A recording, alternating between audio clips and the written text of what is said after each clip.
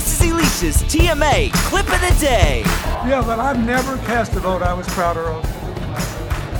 You know, I watched her work for 2 years. I watched her battle through that bogus email deal, be vindicated at the end when Secretary Powell came out. She fought through that. She fought through everything.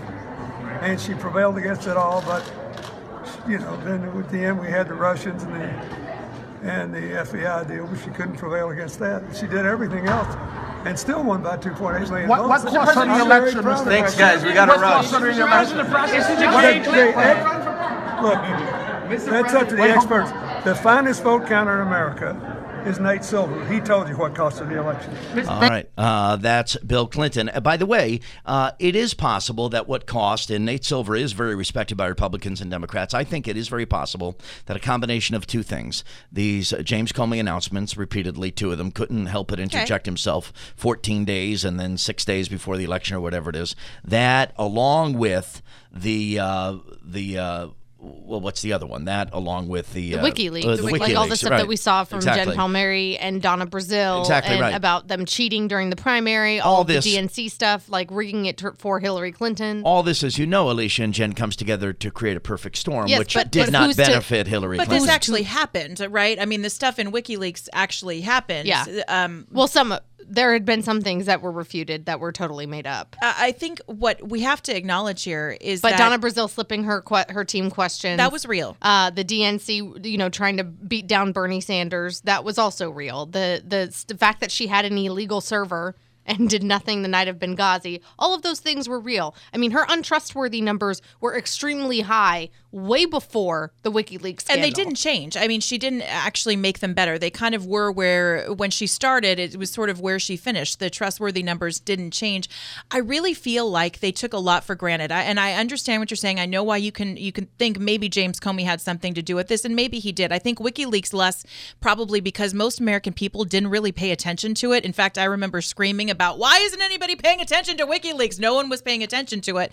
But I think it's that Donald Trump really outworked her. I mean, she chose some states to focus on, which ended up, she ignored Michigan. She ignored, I mean, for the most part, I don't even know Wisconsin. She was kind of in Pennsylvania towards the end when she saw those poll numbers changing. She wasn't there enough. That's why we saw her go to Michigan at midnight right before election day. I got to say, I do, even though I was never Trumper, I do think that Trump worked hard. He worked a lot harder than she did at this. But I don't know that you could say that really, it paid off for him because he won, but it's not like he gained any votes. I think that, the won. determination factor. How do we know because we know, looking at the stats, that he won Michigan, Wisconsin, and Pennsylvania with less votes than Mitt Romney got in 2012 and lost to Barack Obama. So what that says is that Hillary Clinton could not get the sincere, democratic, blue-collar, Rust Belt. The base. And in Michigan, African-Americans, specifically in Wayne County and Detroit, to go out and vote for her. And I think that's what Bill Clinton needs to be talking about. But instead, they're pointing their fingers at everybody else. The actual voters that were inspired by something, right? They were either inspired by Donald Trump or they were inspired by Hillary Clinton, or maybe they were playing the lesser of two evil game. Whatever it was,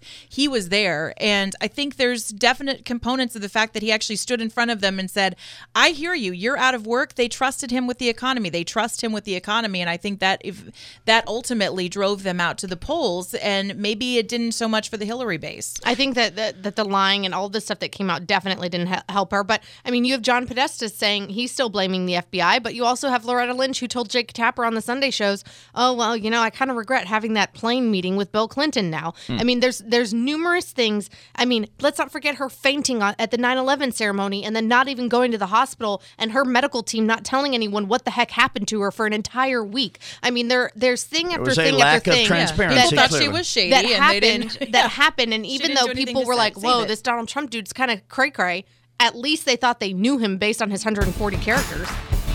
Thanks for listening to my TMA Clip of the Day. And don't forget to tune in to The Morning Answer with Brian Whitman, Ben Shapiro, and me, Alicia Krause.